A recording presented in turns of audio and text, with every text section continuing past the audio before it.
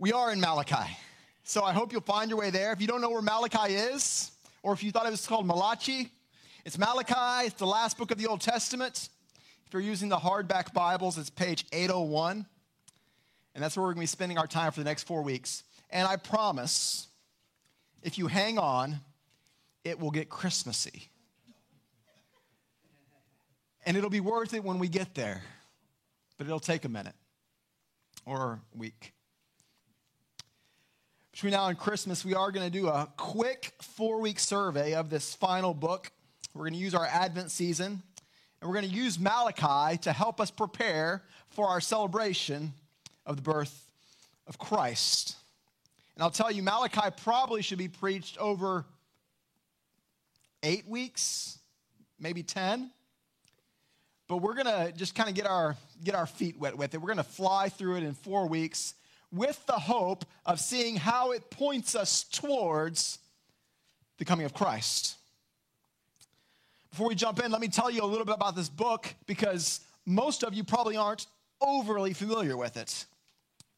We've already established it is the last book of the Old Testament, and it's there for a reason. It's generally believed that Malachi was the final prophet to speak for God before the birth of Christ. Now, Malachi lived about 450 BC.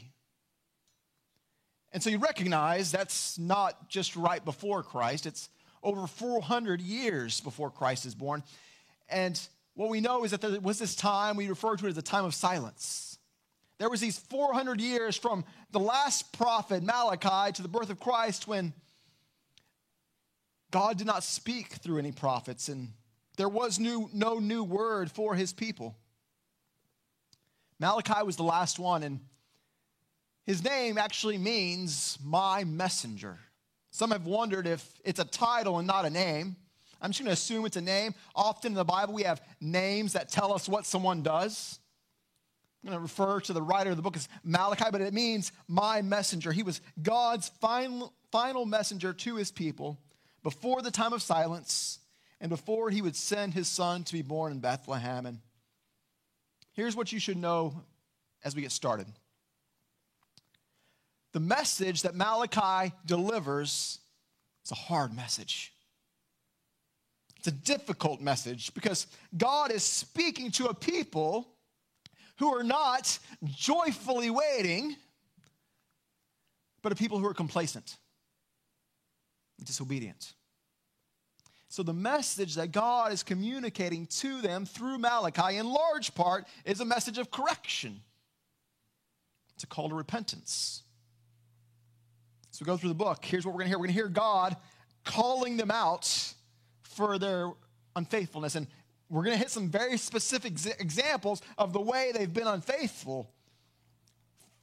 For example, they're being sloppy and careless in their worship. We're going to see that next week in chapter 1. They're complacent in the way they approach God. They're also being disobedient in the way they handle marriage. We're going to see that in chapter 2. They're being selfish and stingy with their offerings. That's in chapter 3. God's going down the list, pointing out all the ways that his people have been unfaithful, reminding them of coming judgment, calling them to repentance. And with that said, here's the question that Stephen posed for us. Why are we spending Advent in Malachi? Why would we spend the Christmas season considering a book which is in large part a correction? There's a couple of reasons why. The first reason is that we have a lot in common with these folks. Here's what I mean. These are a people that have been chosen by God, who have received the promises of God, who have the promise of a coming Messiah. There are people in waiting. And yet, as they wait, they become complacent. What we're going to see is they begin to doubt the love of God. And perhaps they would argue for good reason. This is a generation who just came out of exile in Babylon. They've returned from a hard time, but they're still living under foreign rule. There's still a lot of the people of God who are dispersed and displaced. Even for those who are back in Jerusalem, things aren't the way they were, and they feel forgotten. They have the promises of God, but they also have doubts about his faithfulness. And what we see is their doubts turn to complacency, which turns to disobedience. And I'm not necessarily saying that's happened to you. But I want to suggest we're in a position where that's possible. Because we too are the people of God who have the promises of God, and yet we may find ourselves in situations of our life where we feel forgotten by God, and we may be inclined to let that feeling of being forgotten to turn to doubt, to turn to complacency, to turn to disobedience. And so I'm hoping this book will be a reminder for us. Christ has come. Christ is coming. Let's be faithful as we wait. That's the first reason. Second,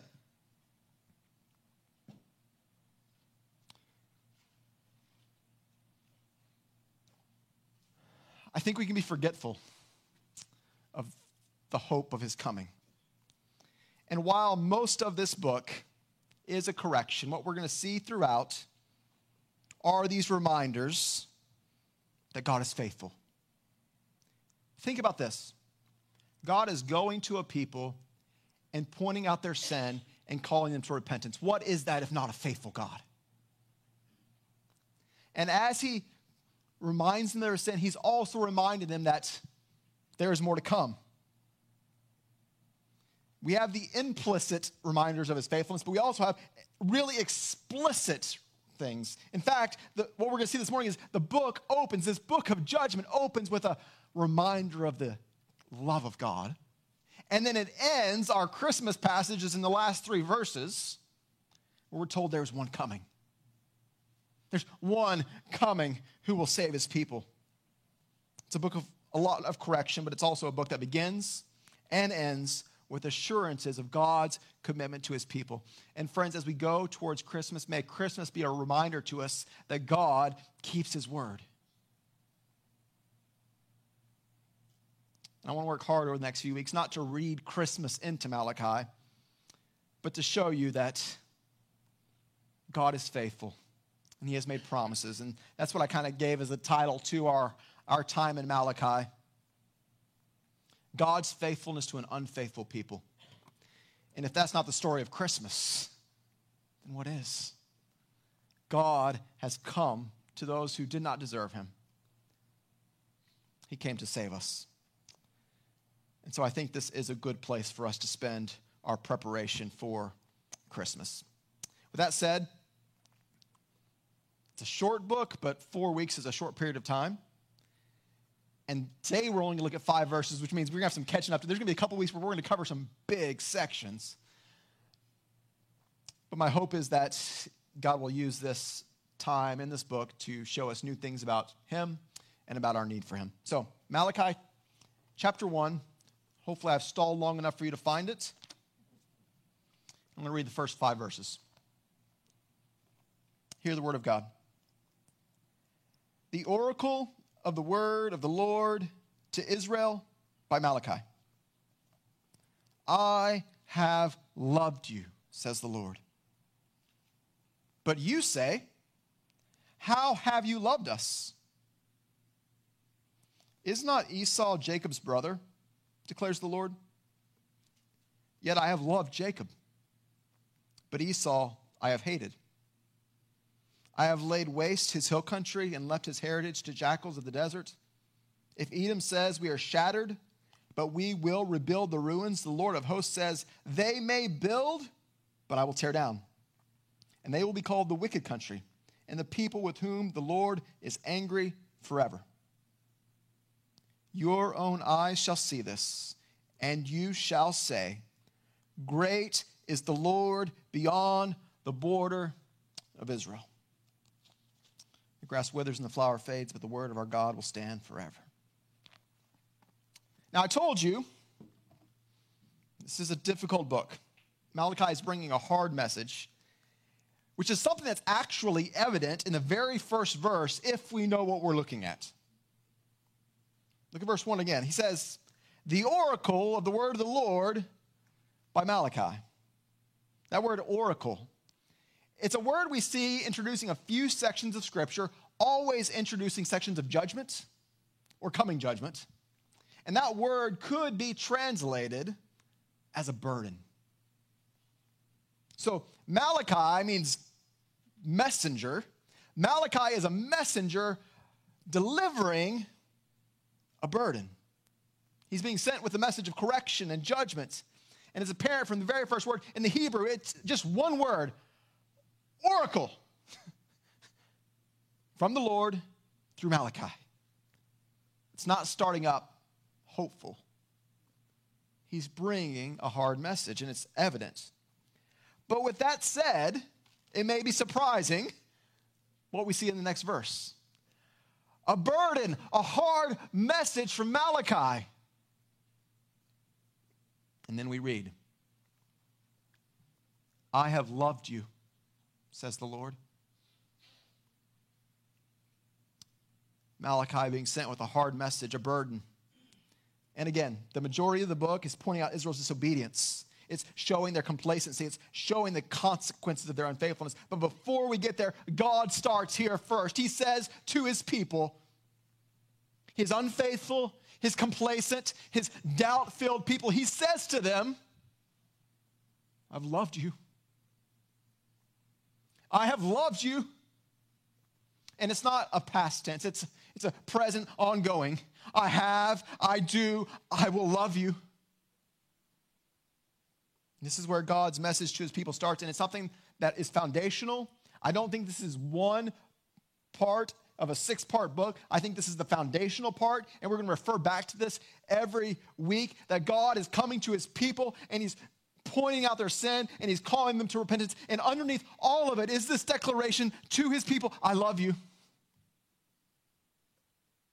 I've loved you. Before rebuke, before warning, a reminder of his love. If you're a parent or you've had a parent, you've probably been a part of a conversation that started something like this, right? There's judgment coming. There's discipline coming. And you know your child's not going to like it. And so you sit them down and you tell them, I love you. It's not a great example because we're so different from God and our motives are different, and sometimes we're just trying to mitigate the outcome. But this is from God. Before he speaks a hard word to his people, he says to them, I love you. And what you should know is it's not a superficial love. It's not a love based on anything they've done. It's an unconditional love, an unending love, one that they can't lose, a love that's secured by covenant. Something we're going to talk about in a few more minutes. God's declaring his deep and unconditional and unending love for his people. It's how the book begins, but in the next phrase, we see the problem. God expresses his love, but his people are having a hard time believing it. Look at the verse again. I have loved you, says the Lord. But you say, how have you loved us? Now, I think it's important for me just to step out of this for a second and give you a little clue about the structure of the book, because here's what I hope you'll do this week. I hope you'll take time this week to read the book of Malachi in one sitting, which if you are an average reader will take you 10 to 14 minutes. If you're a slow reader, it could take you 20. If you're a speed reader, you're done in 7, okay? It's a short book, and as you read through it, maybe you would read with a pen, and as you read, what you're going to see is that there are 6 sections. Each section starts with God saying something to his people, and then we have this, but you say, and we see that the people are doing something contrary to God, and then God responds to that. And so there's these 6 parts of the book. God speaks, and then, but you say, and we see the first one here. Let me show you the second one. It's just a few verses down in verse 6. God speaking through Malachi says, a son honors his father and a servant his master. If then I am a father, where is my honor? And if I am a master, where is my fear? Says the Lord of hosts to you. As you read, underline how many times it says the Lord of hosts. It's a lot of them. O priests who despise my name. So God speaks, he says, I'm a father, I'm a master, where's my honor?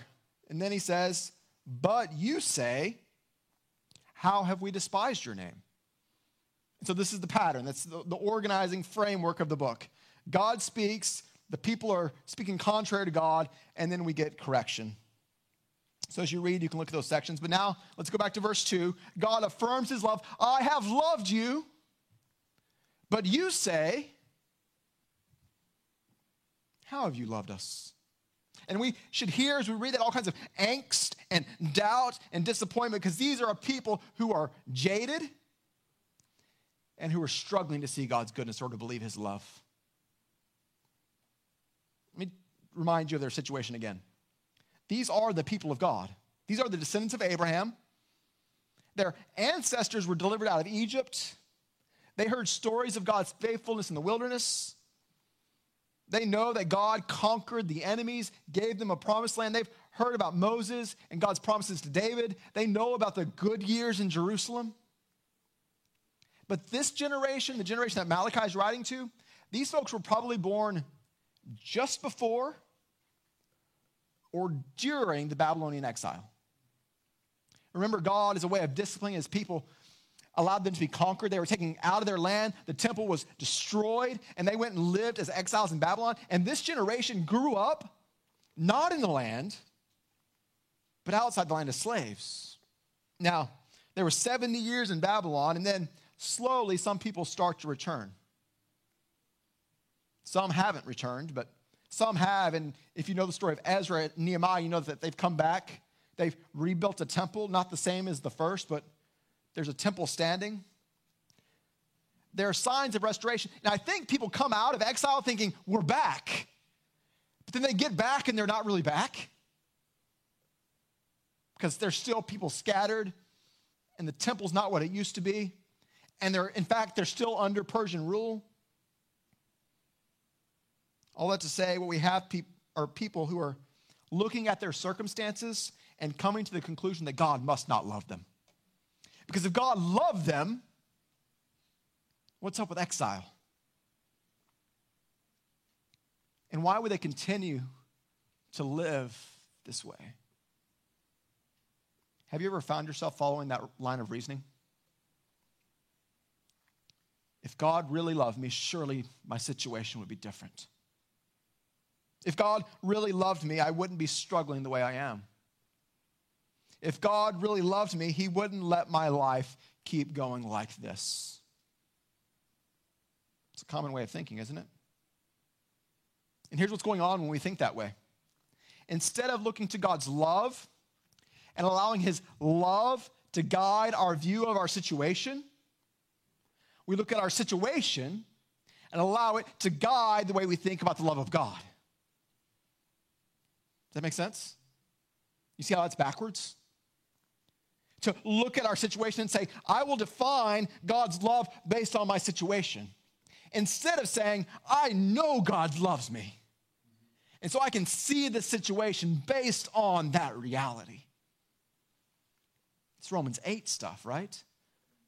That he'll work all things together for good to those who are his, who are called according to his purpose. As God's people, as those who are loved by him, we should be able to trust that no matter what situation we find ourselves in, it's the situation that's been allowed by the hand of a loving and good God. We should be striving to trust his providence. But we all know what it's like for doubt to creep in, don't we? And that's what happened here. God says, I have loved you, but they say, look at us. How have you loved us?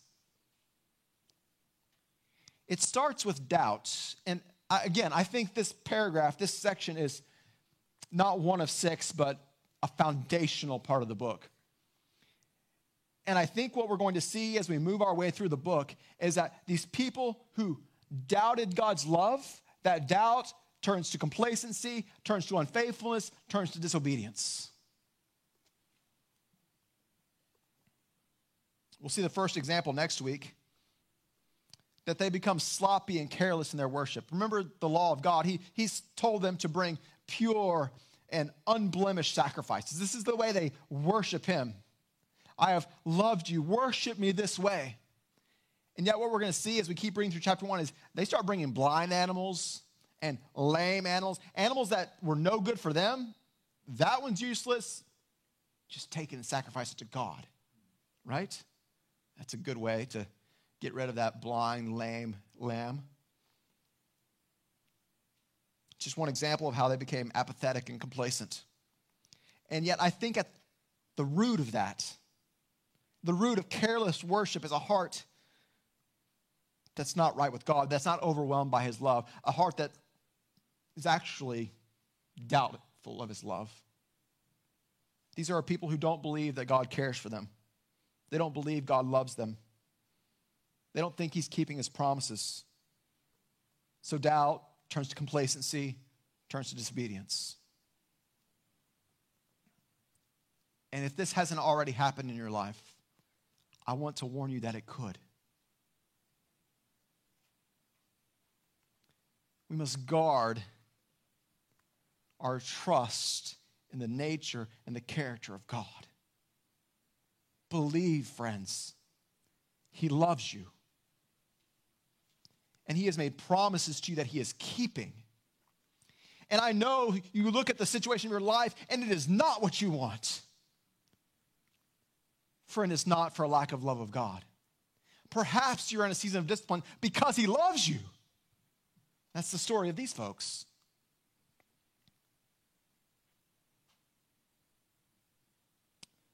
What we have is hard words from God coming, warning coming, but before that, we have this reminder of the heart of God, his love.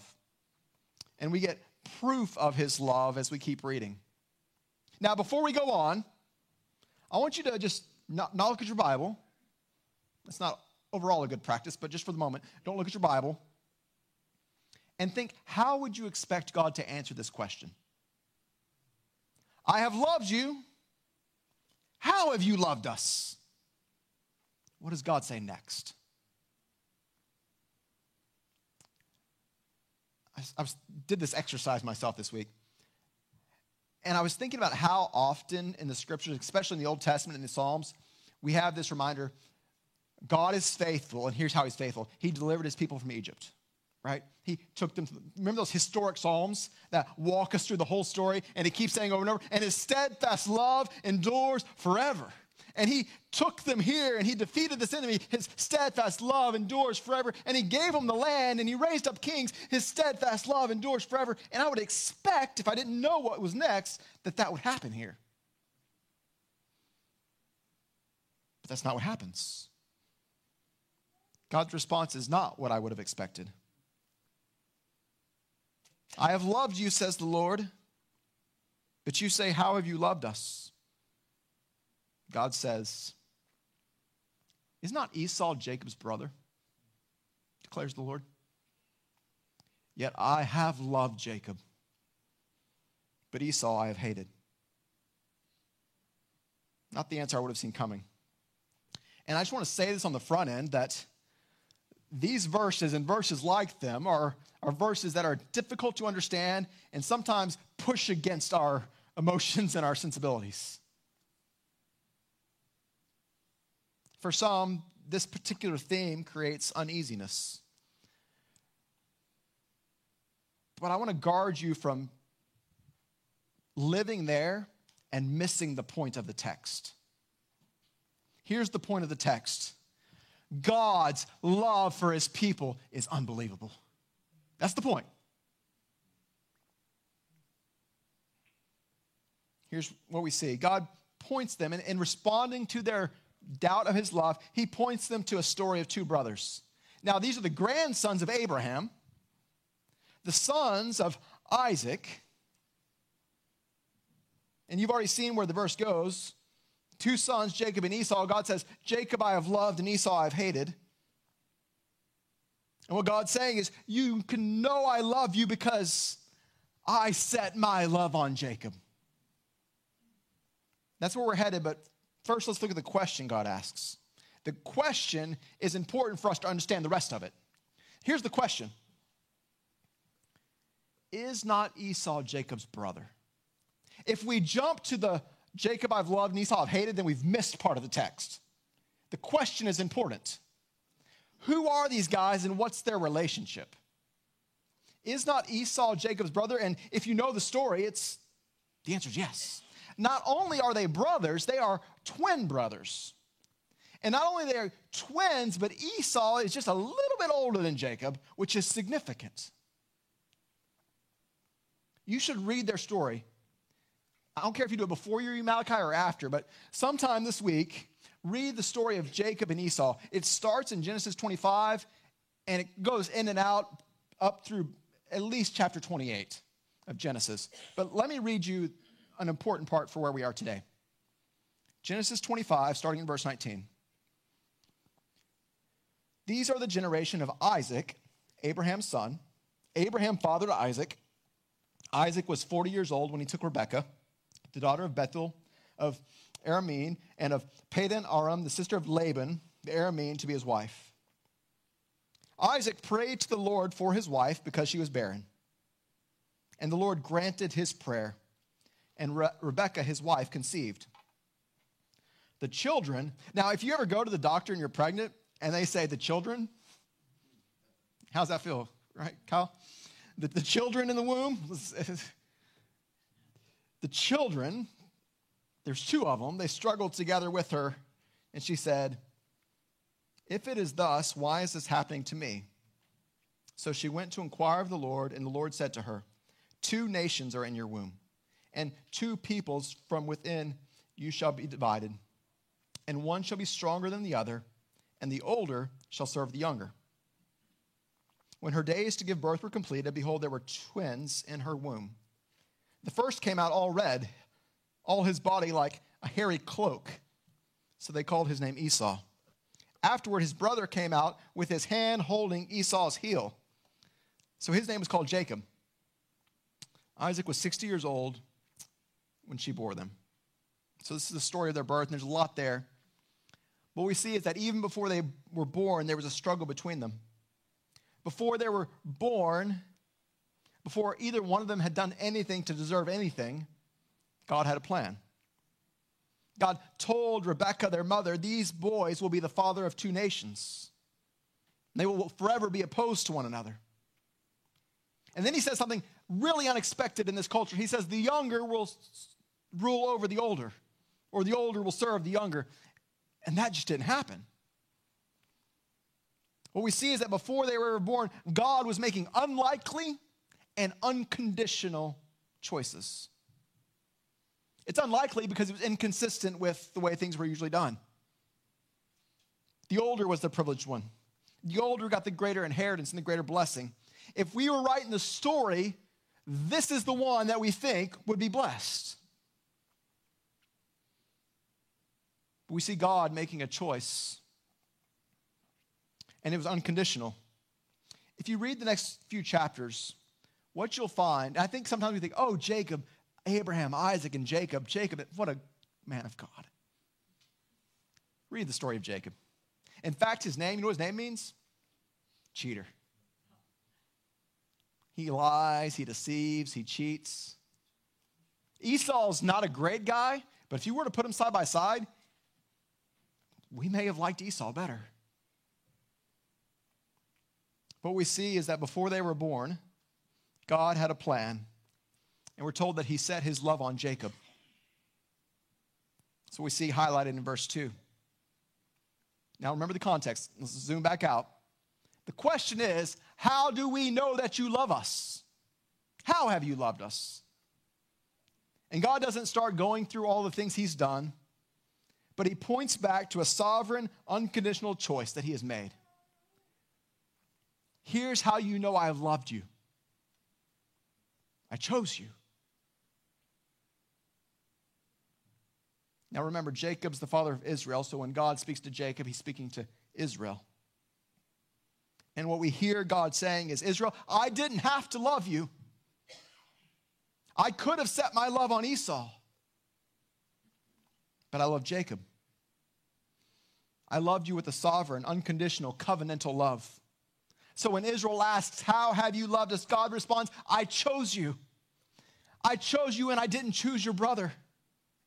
Before you were born, I set my love on you. I set you apart before you were born as my beloved. And it wasn't based on anything you did. I have loved you. It's a story of God's sovereign, electing love. And I think for many of you, this is a truth that you hold dear, that you know that God's love is decisive. But isn't it hard to read that next part? What does it mean that God loves one group of people and hates another? Does that seem inconsistent with the nature of God? What we have to recognize is these are covenantal terms. When he says he loves Jacob, he's saying, I have chosen to show mercy. I have chosen to extend blessing. I have chosen to withhold judgment that otherwise is deserved. This is the story of God's covenant love. He calls the people to himself. He extends undeserved mercy, undeserved blessing. You know, we had this a couple times where the people of God ask, why are we your people? My favorite is in Deuteronomy chapter 7. It says, for you are a people holy to the Lord your God. The Lord your God has chosen you to be a people for his treasured possession. Out of all the peoples who are on the face of the earth, he's chosen you, Israel, as his treasured possession. Why? It was not because you were more in number than any other people that the Lord has set his love on you and chose you, for you are the fewest of all peoples. But it is because the Lord loves you and is keeping his oath that he swore to your fathers, that the Lord has brought you out with a mighty hand and redeemed from the house of slavery and from the house of Pharaoh. See his covenant of love? He loves you and he's doing this. Why does he love them? Because he loves them. They're his. And he's made promises to them that he's going to keep. But then we've got this other part. What does it mean to be hated? Well, don't think of an emotional, flying off the handle hatred. It's covenantal. So in this context, to hate means to not show mercy and instead bring deserved judgment. Was not Esau Jacob's brother? Which is to say, weren't they the same? In fact, wasn't Esau to be the blessed one? Yet God set his love on Jacob. He showed undeserved mercy to Jacob. And the descendants of Esau, well, they get the judgment of God that's deserved by all. These are hard topics, aren't they? Let me make a couple of notes of clarification. First, and here's what I would say, this passage could lead us to all kinds of theological rabbit trails. Tons of them, and have fun at lunch, okay?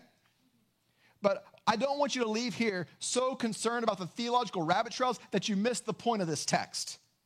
Here's the point of the text. God has incredible love for his people. The people are doubting God's love, and this is the response. Before you were born, I set my love on you. I had no reason. You did nothing to deserve my love. But you know why I love you? Because I love you. And if you want to be sure of my love, then remember this. Esau was Jacob's brother.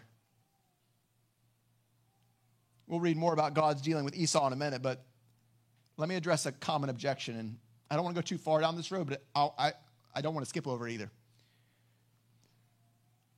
What does this say about fairness? This is a common question for us.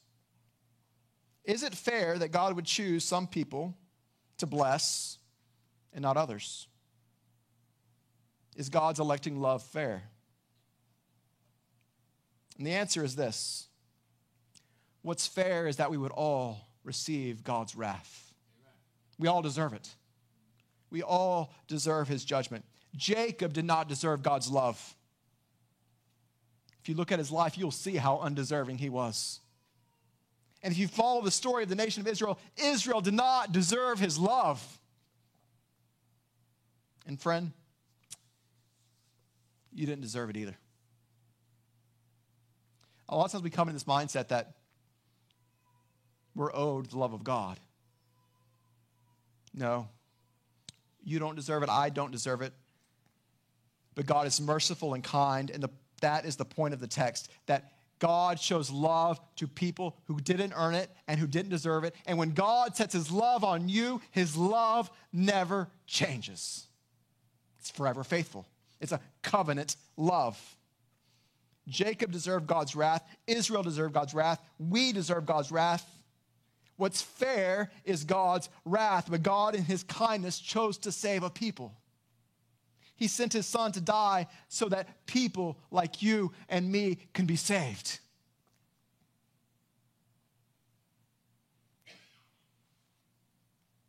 God in his love, if you know Christ, it's because he's opened his eyes so that you can see him. He's set his love on you. And the Bible says that whoever calls on the name of the Lord will be saved.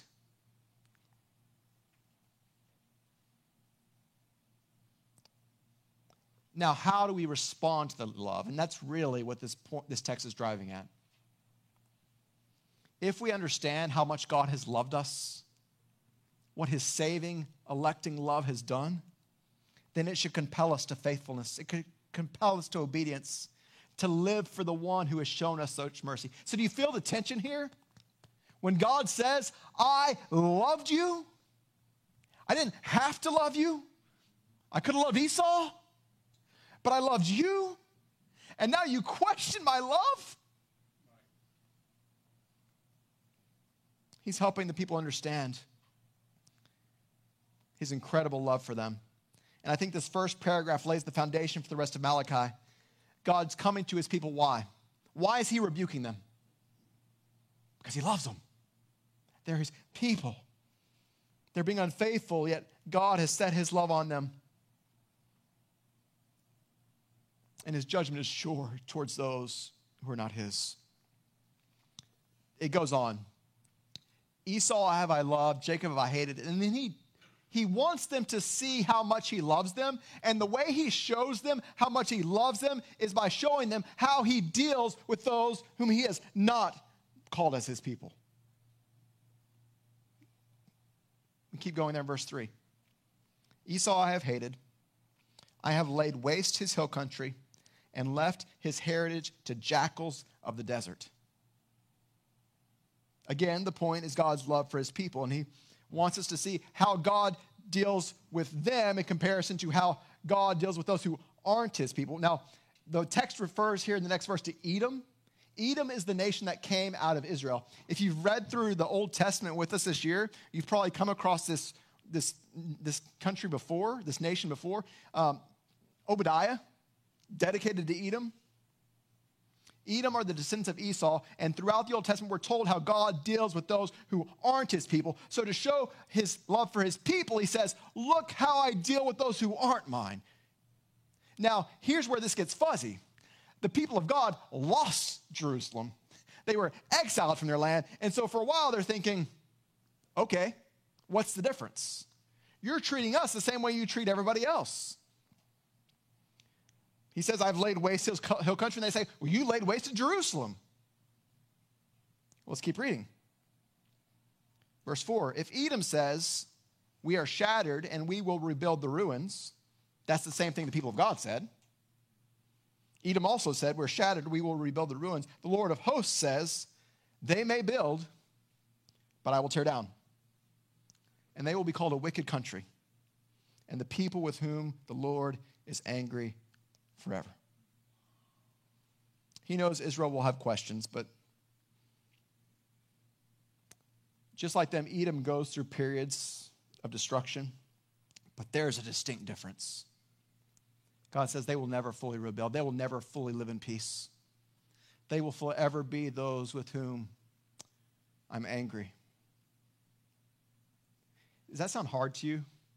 That God is angry towards folks? Friend, that was you. We say this all the time, but I wonder if we feel the weight of it. We were born as the enemies of God. We were born deserving to be treated like Esau. And yet, God, in his love, saves sinners.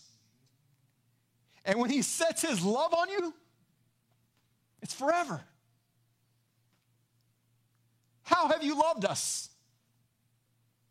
Jacob I loved. The descendants of Esau will experience nothing but destruction, not only in this life,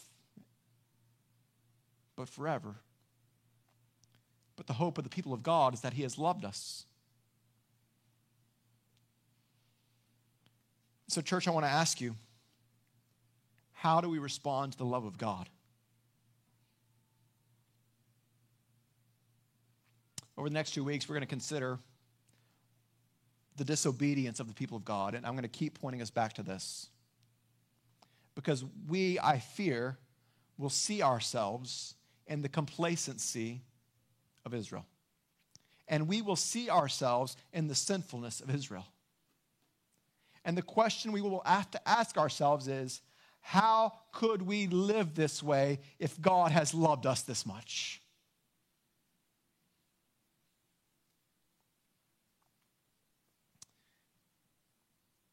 He tells them about the destruction of Edom, the judgment on the descendants of Esau, and then he says in verse 5, it's prophetic.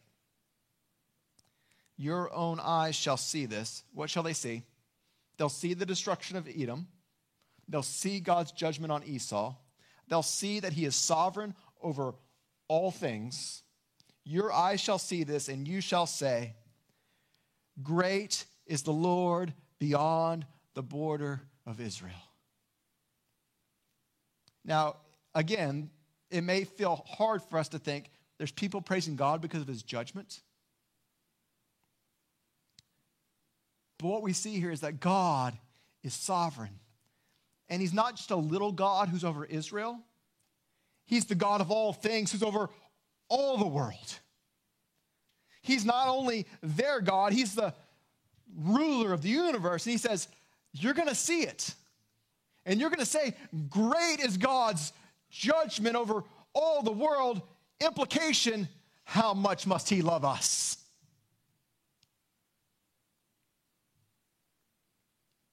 There will be a day when they will recognize God's judgment on their enemies, and they will see clearly their salvation. On that day, they will recognize the Lord reigns. He reigns over all. Great is the Lord. It's what Paul talks about in Philippians. Every knee will bow and every tongue will confess that Jesus Christ is Lord, to the glory of God the Father. Again, over the next couple of weeks, we're going to see the doubt and complacency of God's people, their apathy and their disobedience.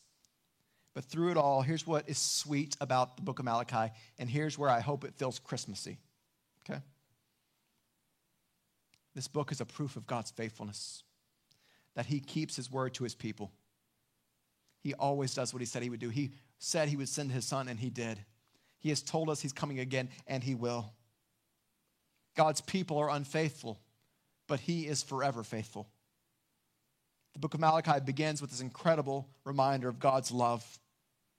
And then a few times throughout the book, we get glimpses of God's plan for salvation. And then, spoiler alert, the book ends with an incredible announcement of the one that God will send to accomplish salvation for the people whom he loves. May you live this week in recognition of the love of God. And may your awareness of his love for you impact your obedience. May it propel you to tell others, to proclaim the love of God, so that others can know and hear and be saved. We'll continue next week. Let's pray.